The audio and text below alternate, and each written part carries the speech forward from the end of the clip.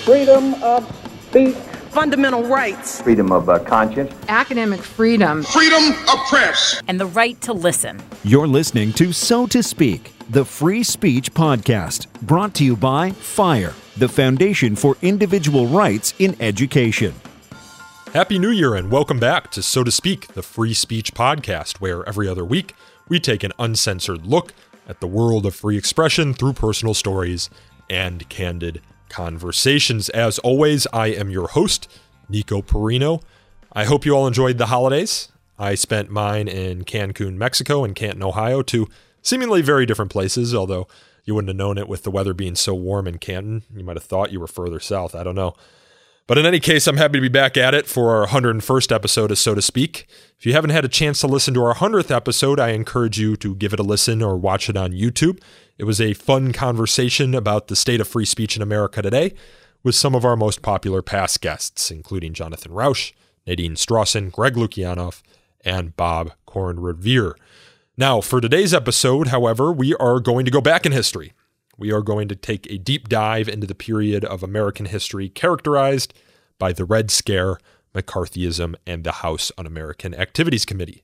This is a period when a widespread fear of communism famously led to firings and blacklists in Hollywood, the government, and at our institutions of higher education. Are you now, or have you ever been, a member of the Communist Party of the United States?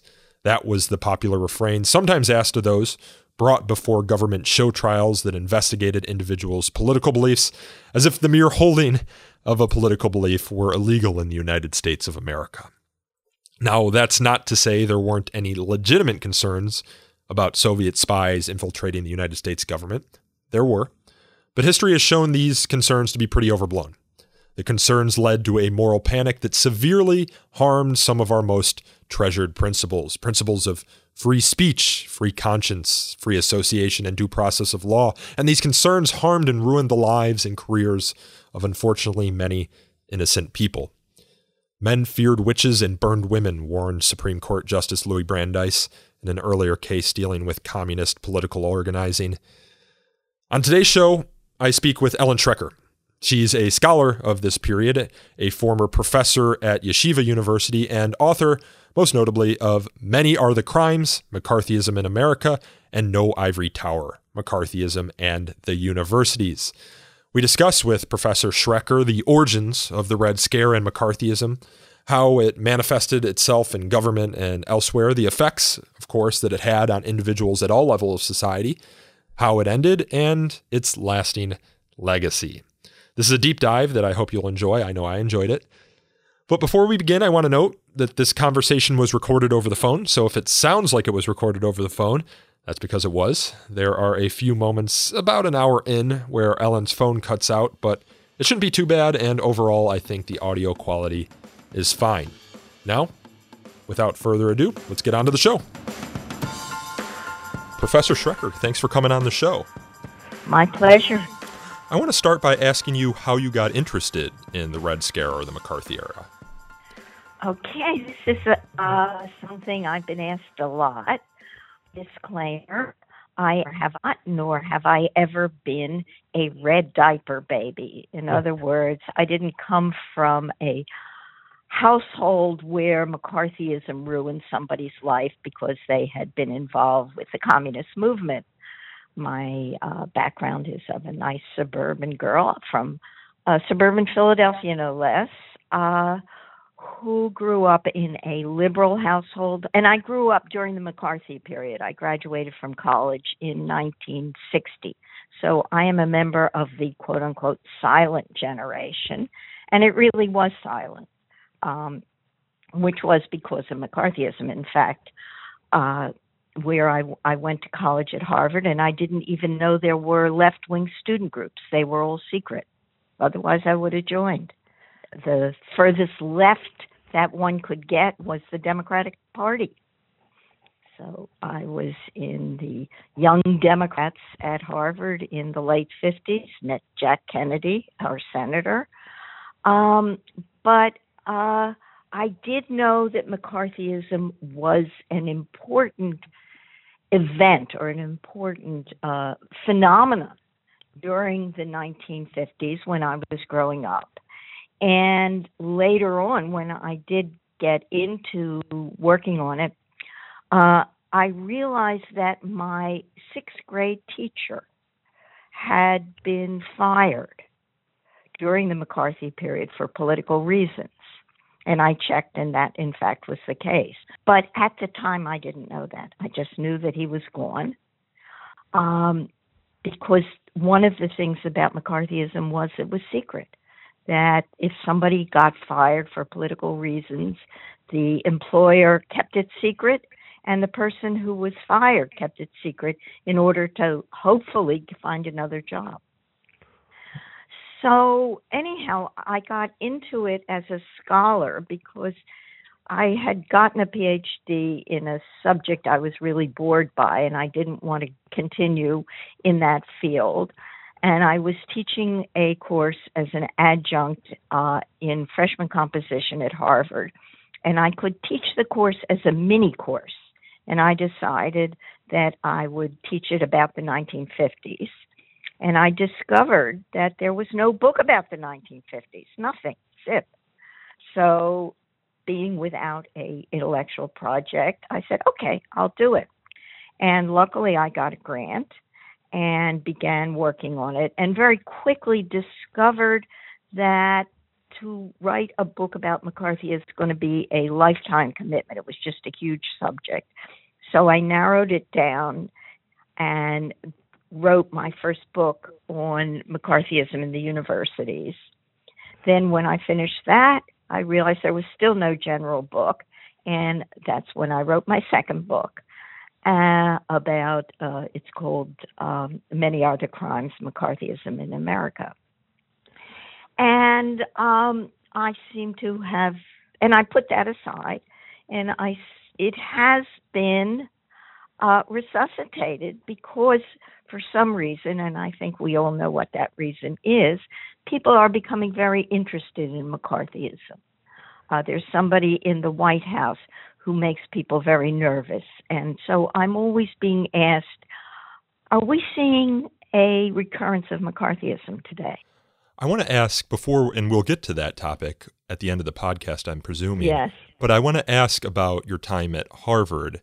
You said that you didn't really know all that was going on with the investigations at that time. Later, when you became a scholar of the period, did you look into and do research on some of the things that were happening at Harvard while you were a student there? And did you discover, for example, that any of your professors were wrapped up in this? I did. I didn't find any of my professors wrapped up in it. What was so interesting was to find how much they censored themselves. And I'll just give you one example. I was studying German history, and I had a class in 19th and 20th century German history. And the professor was talking about the German Revolution of 1848. And as Harvard professors did, they'd give you a list of all the possible causes and interpretations. And I recall he gave us a list of about 6 things, and one was brilliant. One was absolutely brilliant. And it wasn't until I was teaching much, much later at Princeton that I read Karl Marx's little pamphlet on the revolutions of 1848. In other words, a Harvard professor did not give any credit to Karl Marx for analyzing the revolution of 1848, even though it was, 1958 that this was happening.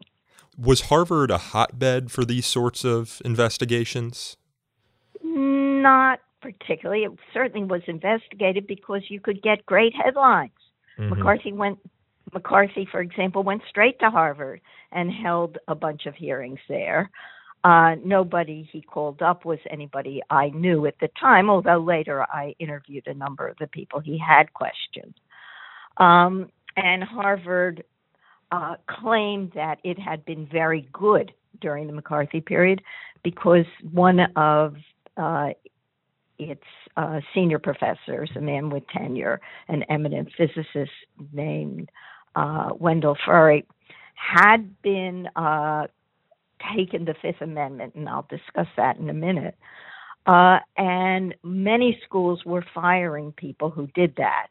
But Harvard was, quote unquote, good because they didn't fire Furry, although they made sure that anybody who didn't have tenure did not remain around. I want to take a step back here. I mentioned the Red Scare. We've talked about the McCarthy era, which is hearkening to Joseph McCarthy, the senator from Wisconsin who led the investigations in the Senate. But the Red Scare began before Joseph McCarthy, if I'm understanding it correctly. When and why did it start? Well, you can have many different starting points. You can go back to the beginning of American communism in the sort of confused moments right after World War I, 1919. As soon as there was a Communist Party, there was anti-communist repression. But I think actually you can make a direct connection to a sort of rehearsal for McCarthyism, as it were, in the late 1930s. When there was a lot of hostility to not just to communists, but to labor organizing during this period, especially on the right. There was a lot of concern, of course, about fascism and the rise of the Nazis and Stalin. I mean, it was a very confused period. And there were a number of investigating committees, including the most important one, the House Un-American Activities Committee, which was formed in the late 1930s and began to question people, asking the kinds of, looking for hidden communists within the New Deal administration. The main target of these investigations, both before World War II and afterward during the early years of the Cold War, was in fact the New Deal administration of Franklin Roosevelt. And so the opponents of the New Deal reforms, such reforms as assisting the organization of labor unions in particular, tried to make connections between these reforms and these reformers and claimed that they were being inspired by communism. You know, you don't see these sorts of investigations happening into other political parties. What is it about communism that is uniquely menacing to these investigators? Is it the fact that there have been revolutions in other countries? I understand also during World War II there was the discovery of some Soviet spies. What was it about them? Well, it was a lot of things. In other words, when we talk about this sort of right-wing political repression, it is coming from a number of different groups. For example, the Catholic Church is very anti-communist because communists in places like Mexico, and especially after World War II in Eastern Europe, were anti-religious against the Catholic Church. So Catholics are very strongly anti-communist. Anti-labor business groups are very strongly anti-communist. Patriotic organizations like the American Legion had a lot of power during this period, and they were strongly anti-communist. But I think the most important group behind the anti-communist political repression, actually, was the Republican Party. That especially once the Cold War began, and this is crucial because American communism had the Soviet franchise, if you want to call it that. They were, in fact, the American branch of the international communist movement. And once the Cold War began, it was very easy to portray the American communist movement as a Soviet puppet that was somehow planning to undermine American security. Were these the American Communist Party, was this a Stalinist party, a Trotskyist party? Like, what branch of, were they supportive of the Soviet Union? Were they dissenters from the Soviet Union? How would you characterize them at this time? Well, the American Communist Party was the American branch of the Russian Communist Party, as it were. They were not all of the American communists joined the party because it was associated with Russia. They had other things that they were concerned about, like organizing labor unions or fighting fascism. But what happened over the history of the American Communist movement from its formation in 1919 until it fell apart in the mid-1950s was that it was always sort of sloughing off people. If you didn't follow the appropriate line, you'd be expelled. And so there were lots of little groups always forming from people who had become dissenters within the Communist Party, Trotskyists, various branches of Trotskyism, because that also began to splinter.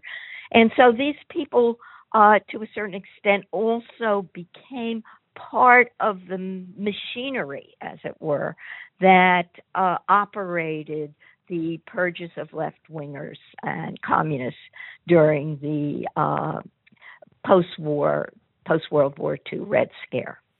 And was the Soviet Union supportive of the American Communist Party? I can just imagine today, for example, if we found out that Russia was supportive of the Republican Party or the Democratic Party, and there are conversations happening around that right now, that there would be a lot of anxiety and fear about the influence and the power. There was.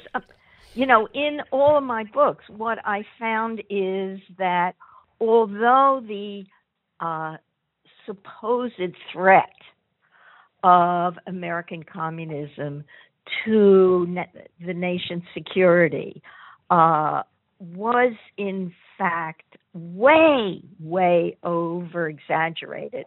There was really no threat once the Second World War ended. The quote-unquote communists in government were all either evicted from the government or left themselves voluntarily. And there was no chance of any kind of communist revolution, as you can imagine. It was a very small and unpopular party. But it was plausible.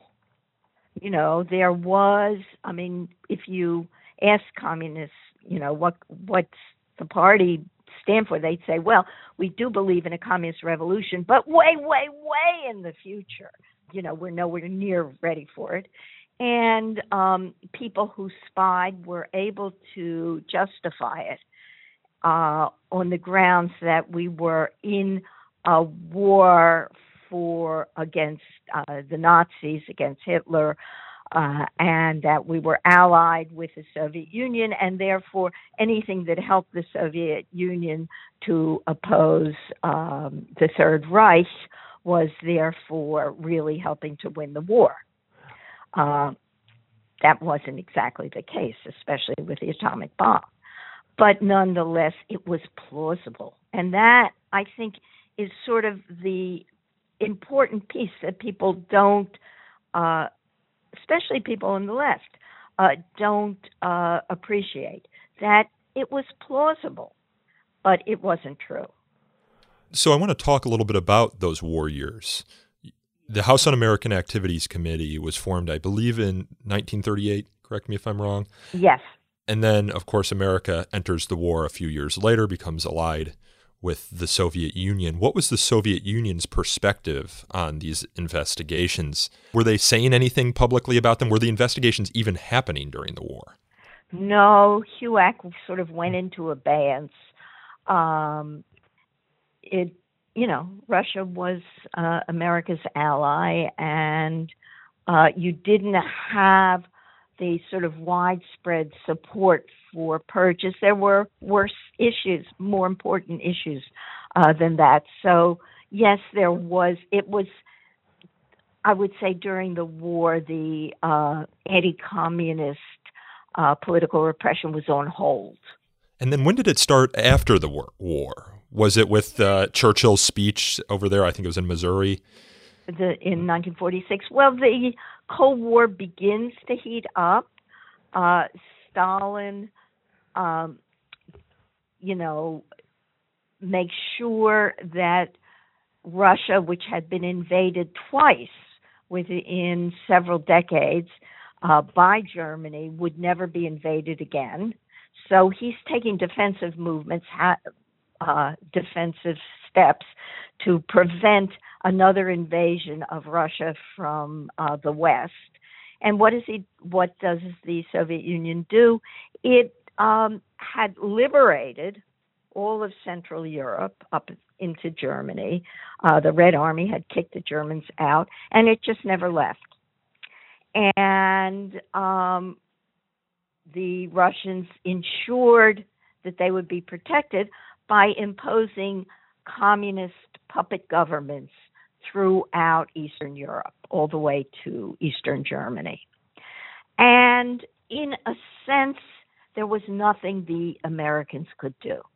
They certainly could not have invaded Central Europe and fought another war against the Russians in 1945, 46, 47. The American people wouldn't have put up with it. And that wasn't going to happen. I think Roosevelt knew that. Truman knew that. Yeah, there were suggestions that Roosevelt kind of gave Poland to Stalin during the war. This is even before the war ended, and it aggravated Churchill, of course, because Poland was the reason they came into the war. Again, this is plausible, but nonetheless not true. Roosevelt and Stalin and Churchill met toward the end of the war, in the beginning of 1945, I think it was, at Yalta in Russia.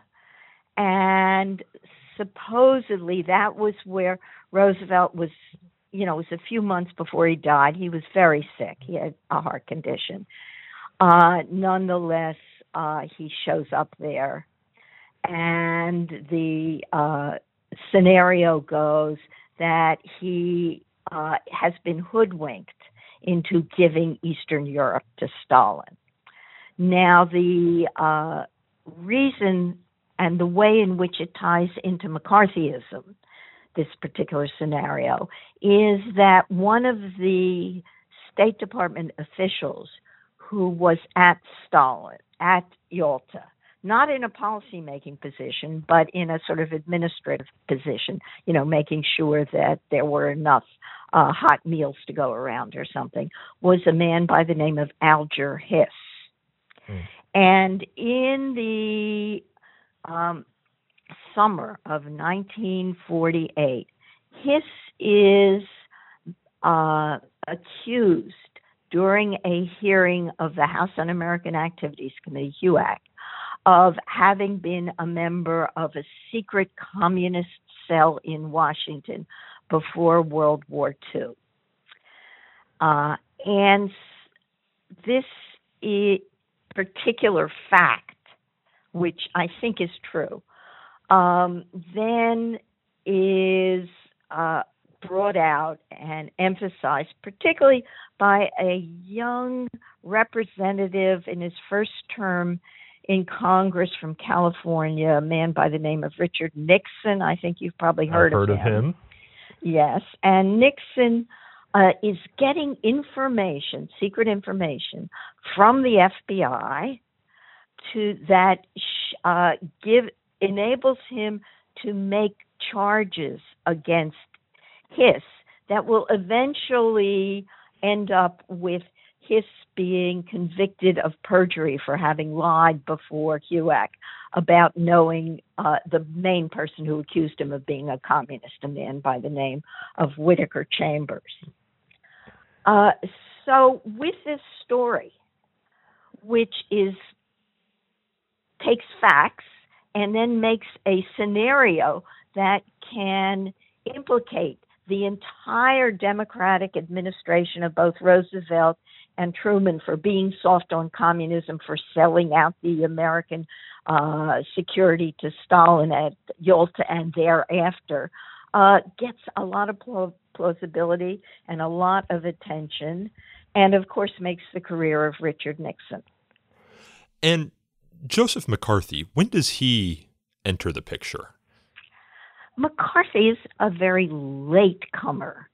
He had entered Congress as a senator in 1947 and had a very undistinguished career. Many people considered him the worst senator in the Senate. He was looking for an issue, and he gets information and support from a whole bunch of people who are very invested in another scenario, because not only, as they claim, were people like His betraying Central Europe to Stalin, but also betraying China. And he picks up on this particular scenario, the quote-unquote loss of China. It happens during the administration of Harry Truman, when the Chinese Communist Revolution takes place. And by 1949, China has fallen to the Communist Party under Mao Zedong. Now, again, this was not something that the Americans could have prevented. China was not America's to the United States to lose. Although it was our ally during World War II. It was our ally. We were allied with Chiang Kai-shek, who was the leader of the Republic of China, but he was corrupt and ineffectual, not a good leader. There were people in the State Department who wanted to get rid of him because he was, America doesn't always pick good dictators to support. What can I say? And he was one of them.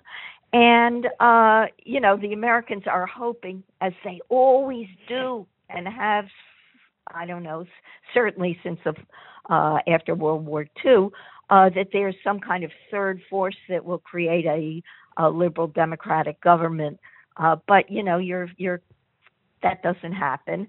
And the Chinese communists who had been leaders in the fight against the Japanese occupation of China. And what you have to realize is during World War II, the Japanese were in control of most of China, and much of the war in East Asia was taking place in China, where the communists under Mao Zedong were trying to push the Japanese out of their own country. So Mao had the sort of aura of being a liberator from the Japanese. And it certainly wasn't something that the Americans could have controlled. But nonetheless, there was plausibility. Again, there were people in the State Department who realized that Chiang Kai-shek was not doing a very good job and hoped for some other kind of system, some other kind of regime, more democratic, more attuned to the needs of the Chinese people, would replace him. That didn't work. And so you have, by 1949, when the Chinese Revolution succeeds, you have the loss of Eastern Europe, quote unquote. You have the loss of China. And one other thing that makes people really terrified was the Soviet explosion of an atomic bomb. The United States had lost its monopoly over nuclear weapons. Again, communist espionage was involved, and it was. The Russians probably would have gotten the bomb. They definitely would have gotten the bomb. They had perfectly good Soviet physicists, and all the scientists who were involved in the Manhattan Project to build the atomic bomb during World War II knew that the Russians could make a bomb if they wanted to. They had the scientific knowledge to do that. And so the espionage simply made it easier for them to do it. They did it probably a year or two before they would have otherwise. But anyhow, that sense of the United States losing the Cold War is picked up by especially Republicans in Congress. And McCarthy comes on the scene in the beginning of 1950, waving these lists of what he claims are communists in the State Department who have given China and Eastern Europe to the Russians. Why are we losing the Cold War? Well, we weren't losing the Cold War, but he's claiming we are. And he gets support, and this is terribly important. He gets support from the leaders of the mainstream Republican Party. In other words, he's a marginal guy, and people know, or people who are in the know that his charges are often totally loony. You know, he starts out saying there are 206 communists in the State Department. When he's challenged, he says, well, there are 81. He's then challenged to give the names, and he can't do that.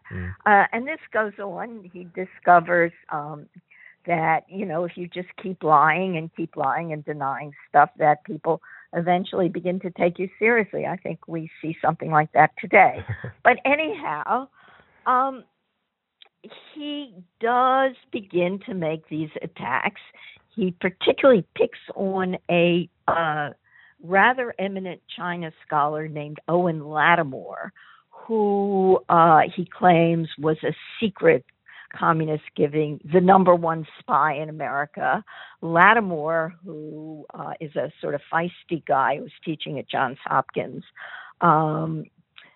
fights back. There is a congressional investigation.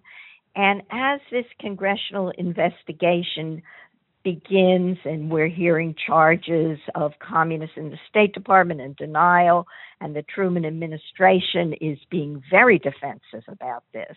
And McCarthy is attacking the Secretary of State, Dean Acheson, directly. And this is all happening. And suddenly, North Korea invades South Korea. Yes, I was going to ask about that. And that sort of gives McCarthy's charges just a emotional boost. You know, oh my God, is this the beginning of World War III? Well, the dominoes start to fall. I mean, you hear the domino theory come a little bit later. But did it lend any, it obviously provided kindling for McCarthy, but did it provide credence? I mean, was there something to what he was saying, even if his methods were tyrannical? Right. No, because what he was talking about was there are today communists, today 1950, communists in the State Department who are responsible for all of this. There were no communists in the State Department. The people were running away from, communists were leaving the party, if anything. The party is under attack. The top leaders, what's happening in 1950?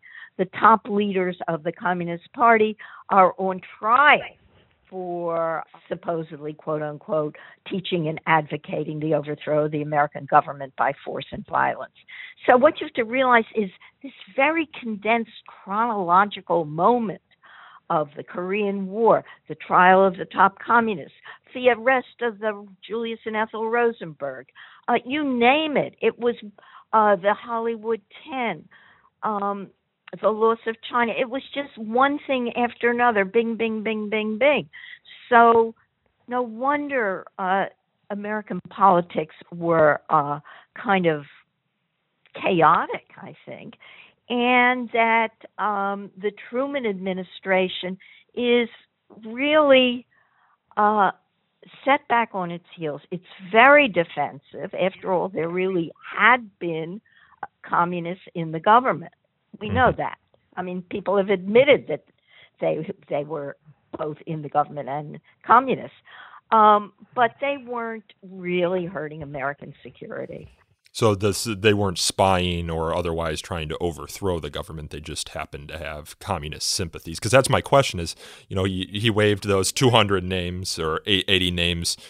Were any of those names actually true, or was it just all BS on McCarthy's part? I think probably some of them were really communists, but many of them were people who were involved in groups that also contained communism, and what we that also were supported by the Communist Party in ways that look conspiratorial.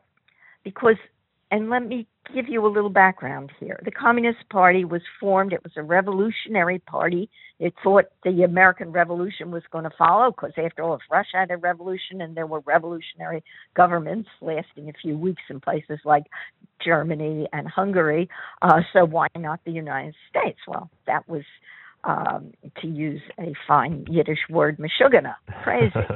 But anyhow, what happened was there was a Red Scare right after the First World War, and the Communist Party, this little teeny party made up mainly of Russian-speaking immigrants in places like Chicago and New York, went underground, and it was an illegal party. Its members were all secret. They were getting some money from the Russian government in Moscow, but not a lot. Anyhow, they're sort of small, they're furtive, and they don't really, the Communist Party is revitalized during the 1930s. Clearly, the Depression shows that there's something wrong with capitalism. At that time, people weren't very well informed about what was really happening in Russia, and they assumed that, oh, look, there's no depression in the Soviet Union. People aren't out of work selling apples, whatever. And so communism especially began to appeal to a whole generation of idealistic individuals who wanted a better world, who wanted to have a more humanitarian society. They were particularly concerned about organizing labor unions. They were working with unemployed people, trying to get better services for them. They were also becoming concerned about the rise of Hitler, more so probably than any other group in the United States at that time. They were also very concerned about racial equality. And this is something people don't often know, that in the 1930s and 1940s and 1950s even, the Communist Party was the only organized group outside of groups that were concerned specifically with civil rights that was actually working for racial equality. And so it attracted a lot of idealistic people who were concerned about peace, about social justice, about racial equality. And a whole generation of people went into the party, not necessarily because they thought the Soviet Union was wonderful. They swallowed it. I mean, the party was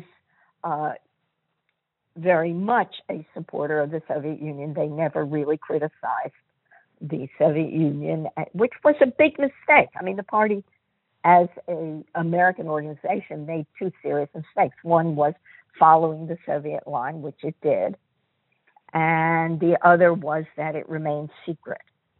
And it essentially expected its members not to admit they belonged to the party, which was a serious mistake for a number of reasons. One was that the party then couldn't take credit for the more positive things that its members did, like organizing very effective, democratically controlled labor unions.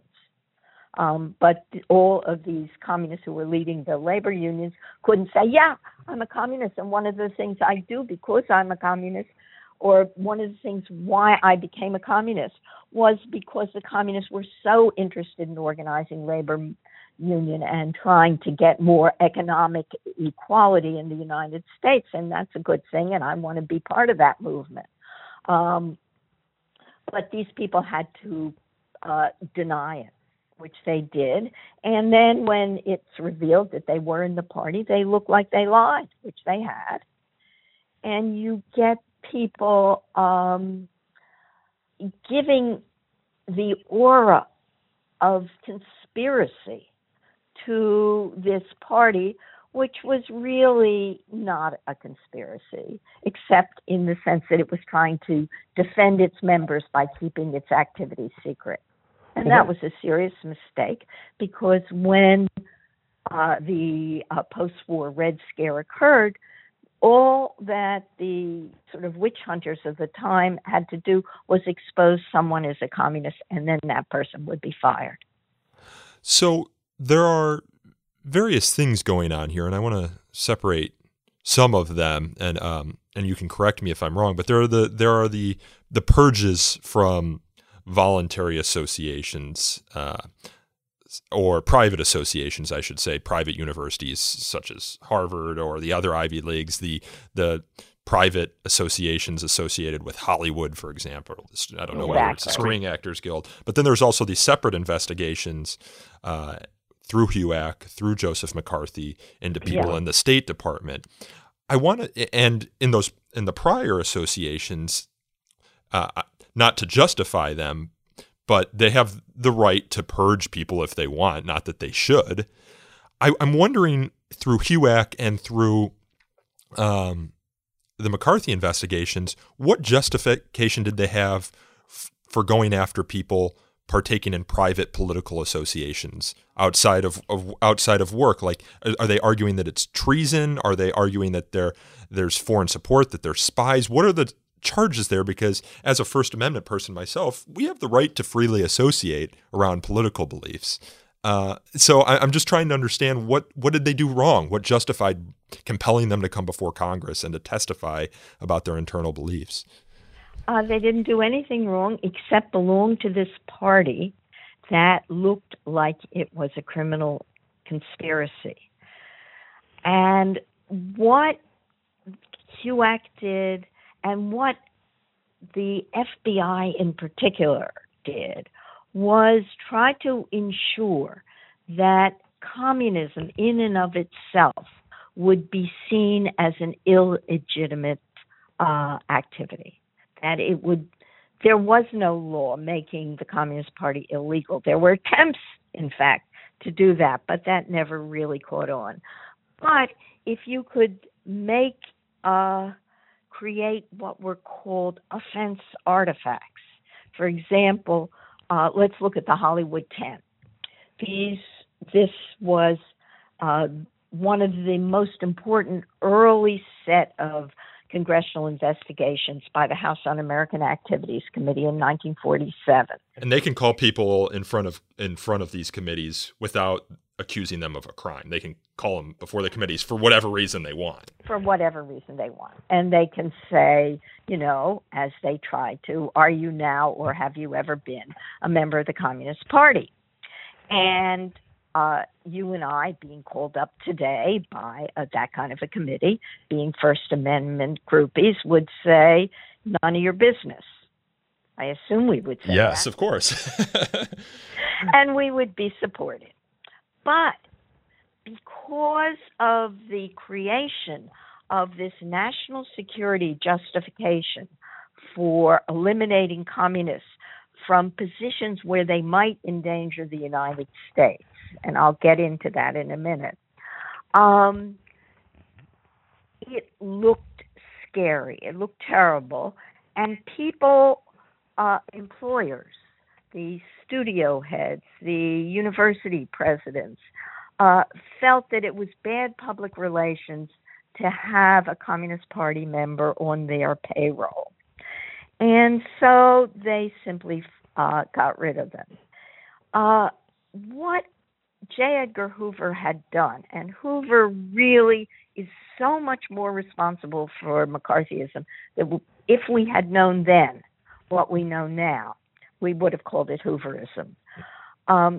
He was a committed anti-communism. He had been that way since World War I. He'd been working in the Justice Department and had been following this revolutionary, quote-unquote, party since it was organized, and was responsible for creating this scenario and providing evidence that seemed plausible.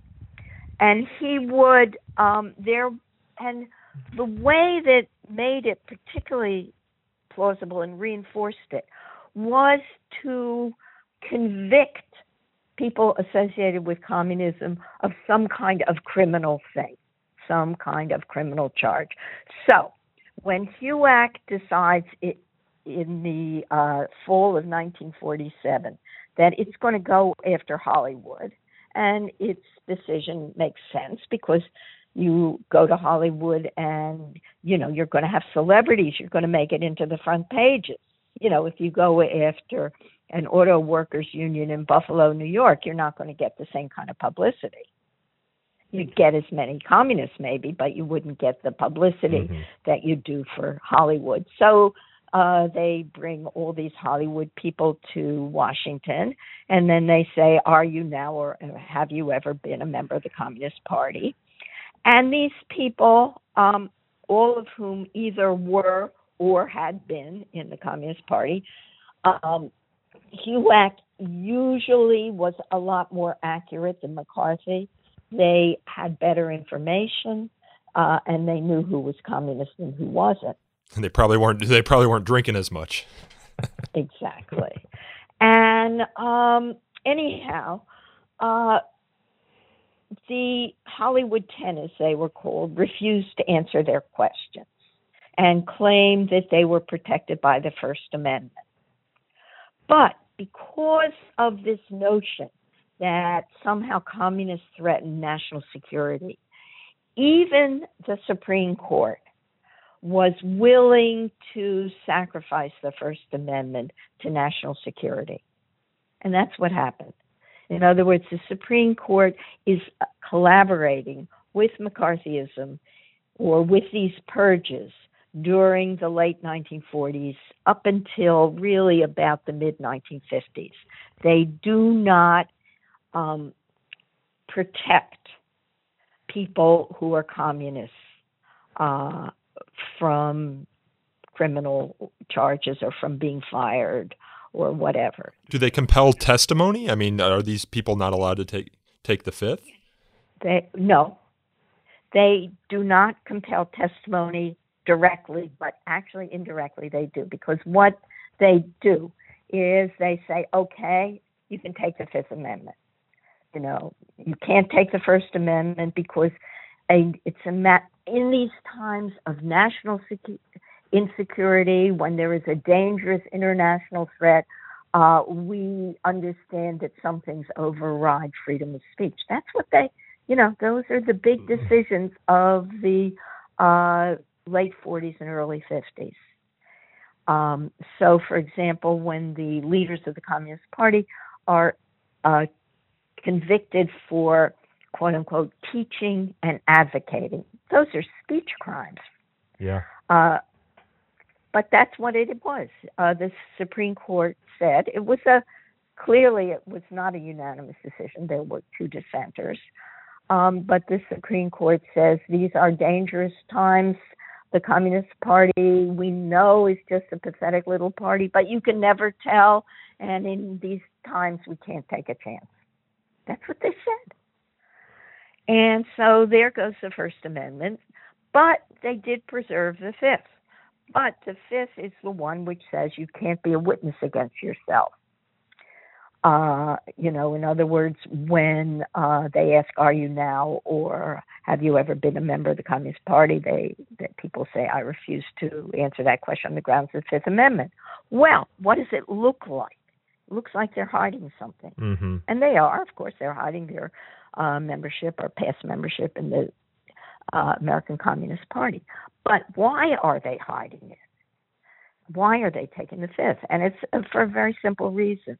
Because if somebody said, yes, I joined the Communist Party in 1938 at the University of Wisconsin because I was so worried about the rise of Hitler, and this was the only group on campus that was opposing Hitler, you or I might have joined. Anyhow, the next question that HUAC then asks is, and who else was in this group with you? Asked him to name names. Exactly. And that people were unwilling to do. And you have somebody like Lillian Hellman, the playwright, called up by HUAC in 1951, saying, I will not cut my conscience to fit this season's styles, I think was the way she put it. I will not become an informer. You can't make me do it. Although she said, if you didn't ask me to be an informer, I would tell you all about my politics. And what happened was that the Supreme Court, again, had ruled that if somebody takes the Fifth Amendment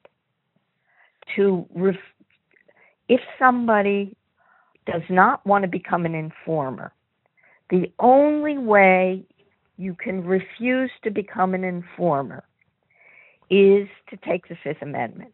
Mm-hmm. Otherwise, you are in contempt of Congress. And if you don't want to be an informer and you don't want to go to jail, you have to take the Fifth Amendment when a congressional investigator or any investigator with that power of contempt ask you, are you now or have you ever been in the Communist Party? Because if you say, yes, I was in the party in 1938, but I left in 1948, they will then ask you to name names. And you can't at that point say, I refuse to answer on the grounds of self-incrimination, because you're not talking about yourself anymore. Mm. And the Supreme Court, in one of its terrible McCarthy-era decisions, essentially said, once you say, essentially saying, once you admit you were once a communist, you can't then not be an informer. In other words, you have waived your Fifth Amendment right against being a witness against yourself if, in fact, you say you had been in the party. And so what it looked like was these people were hiding some terrible secret, whereas many of them, probably the vast majority of these quote-unquote unfriendly witnesses, were people who had been in the party, maybe still were in the party, would have been willing to talk about it, willing to talk about what they had done, willing to admit that they were wrong about Stalin. They could have educated the entire country to the nature of communism, its problems, and also some of the good things that it had done. But they were unable to. Thank you, Supreme Court.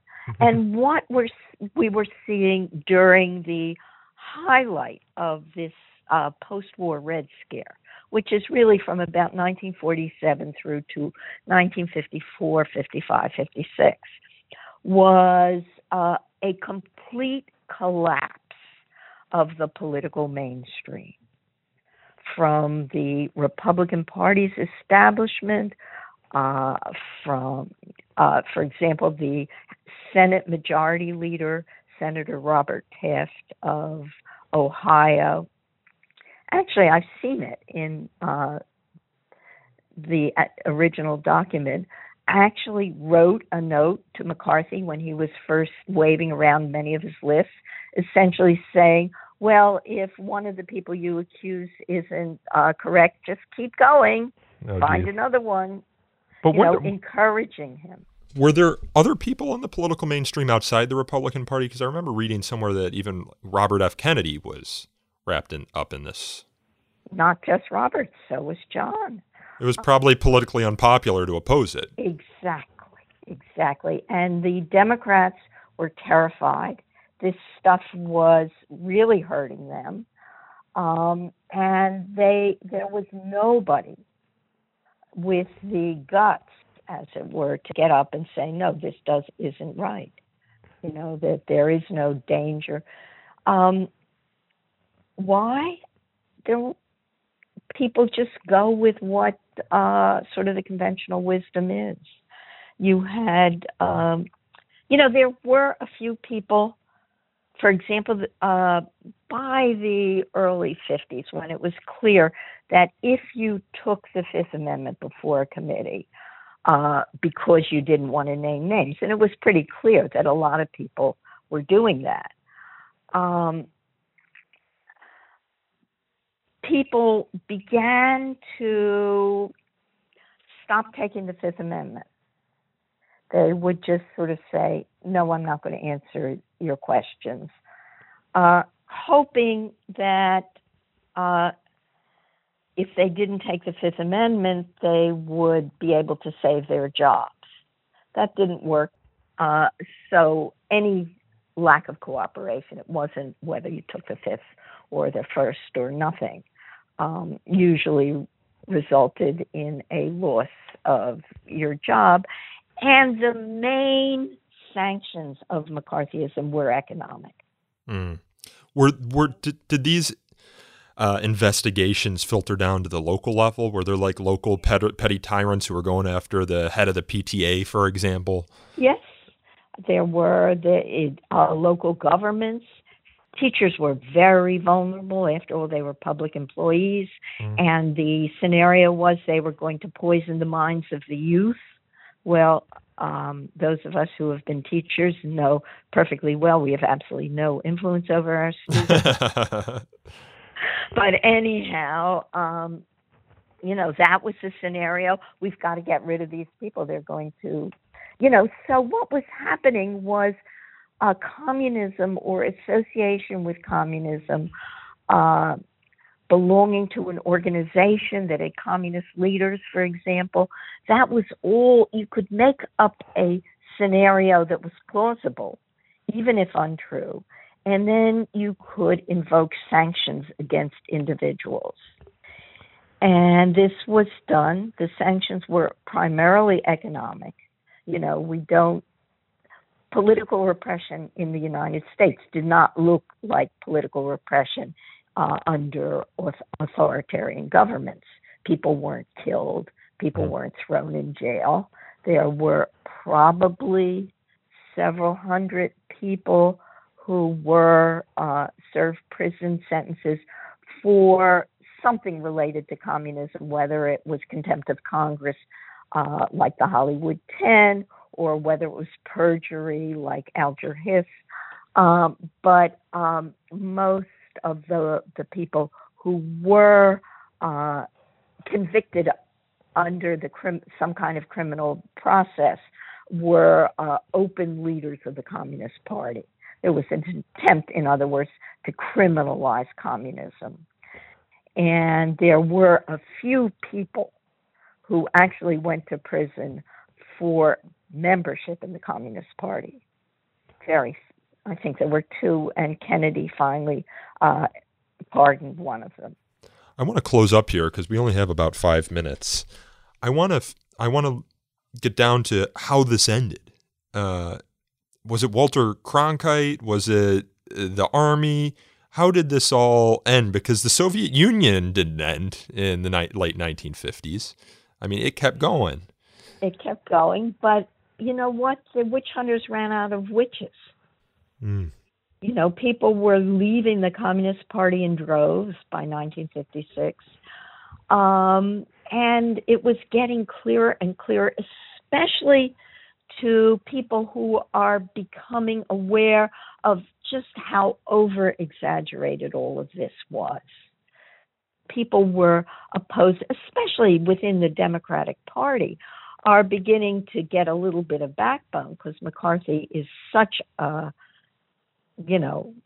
out of control individual that he becomes vulnerable.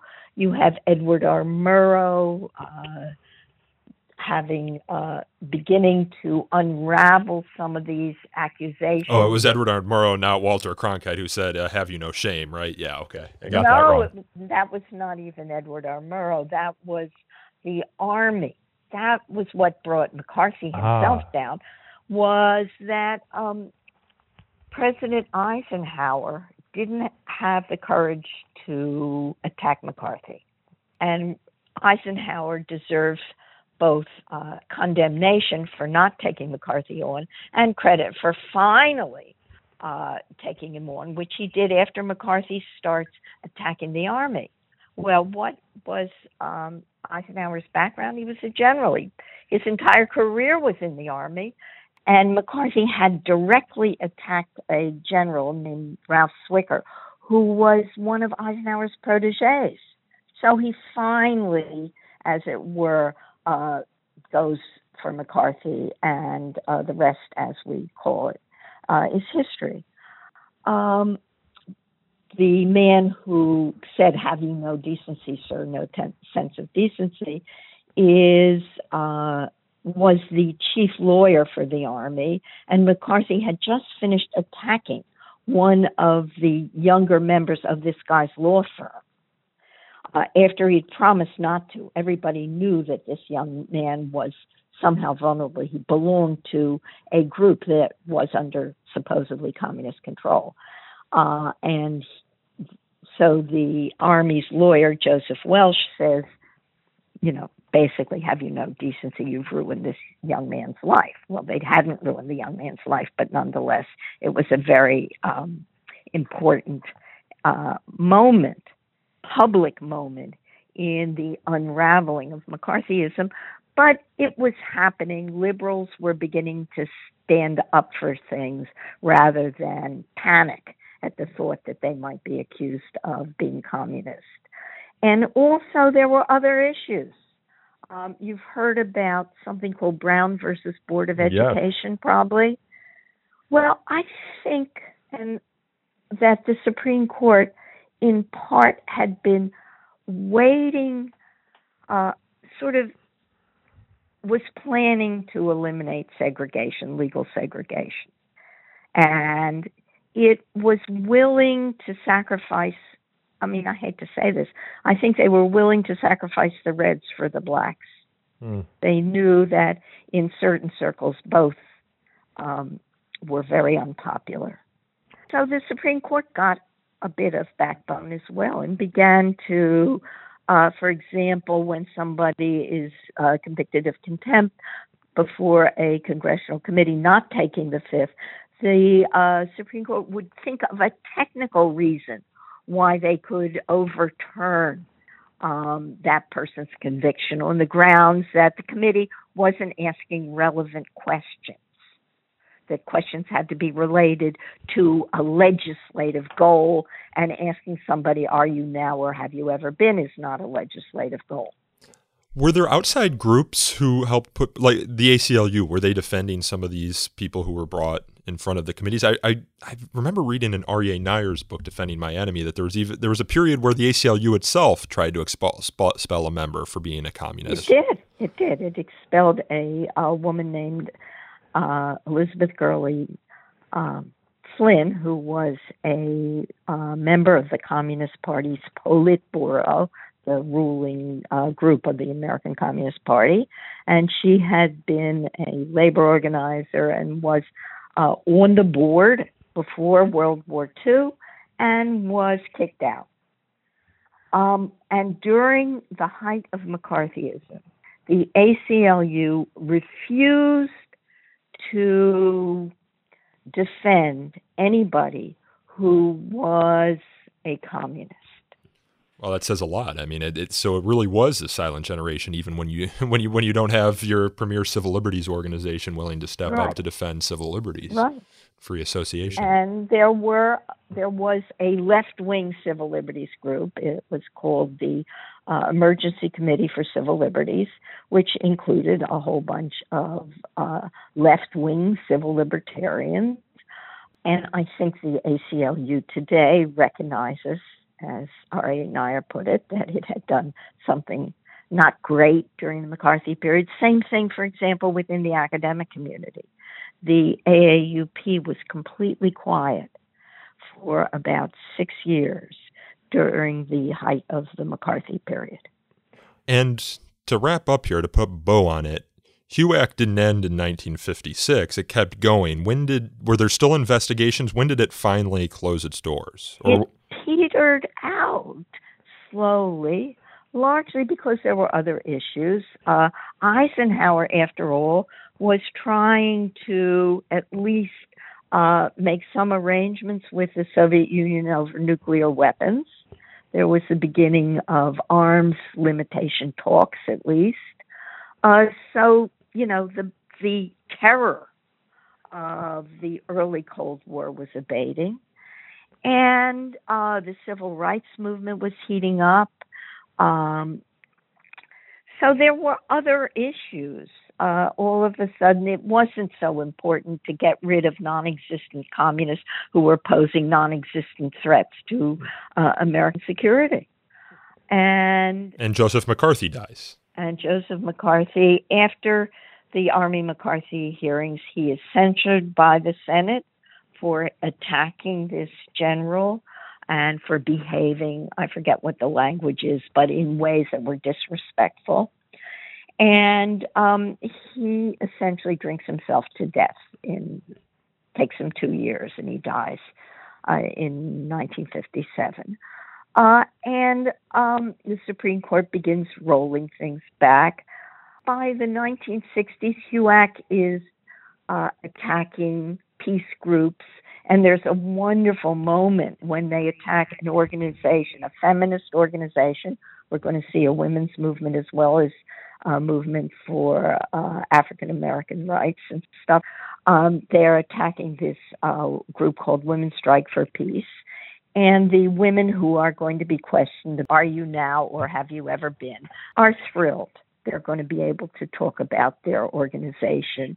They dress up in gorgeous clothes, and their supporters, as they go up to the witness stand, hand them bouquets of flowers. They're making fun of the committee. And that just sort of deflates it. Mm-hmm. Well, I think we have to leave it there. Perfect. And what was the name of that feminist group again? A group called Women Strike for Peace. Very good. Well, I'll put them in the show notes. Is there any last words, anything that you think is really important for our listeners to understand about this period that we haven't covered yet? Yes. The main thing is that the attack on individuals, though terrible for the individuals, was not as bad as the political impact of McCarthyism. And I think it's the elimination of so many political possibilities that McCarthyism achieved. And that was the real damage that it was done. Well, very good. I think we have to leave it there. I think we got a lot for our listeners to chew on. I kept you longer than I said I would keep you, so I apologize for that. No, I think I kept you longer. No, it's all very good. And I hope to have you on again sometime in the future because you discuss academic freedom outside of the McCarthy era a lot. It's part of your work. You wrote a book. Yeah, I'm writing a book now about academic freedom in the 60s. Oh, very good. Well, we'll have to have you back on the show when that comes out. You were also working with the American Association of University Professors, running their blog for a number of years. So I'm sorry we didn't have a chance to get to that on this show, but it just gives us another opportunity to talk in the future. Okay, thanks a lot. And it was a pleasure talking with you. Pleasure talking with you as well. Okay. This podcast is hosted, produced, and recorded by me, Nico Perino, and edited by Aaron Reese. To learn more about So to Speak, you can follow us on Twitter at twitter.com/freespeechtalk or like us on Facebook at facebook.com/so-to-speak-podcast. You can also email us feedback at sotospeak@thefire.org, or you can call in a question for a future show at 215-315-0100. If you enjoyed this episode, please consider leaving us a review on Apple Podcasts or Google Play. Those reviews help us attract new listeners to this show. And until next time, thank you again for listening.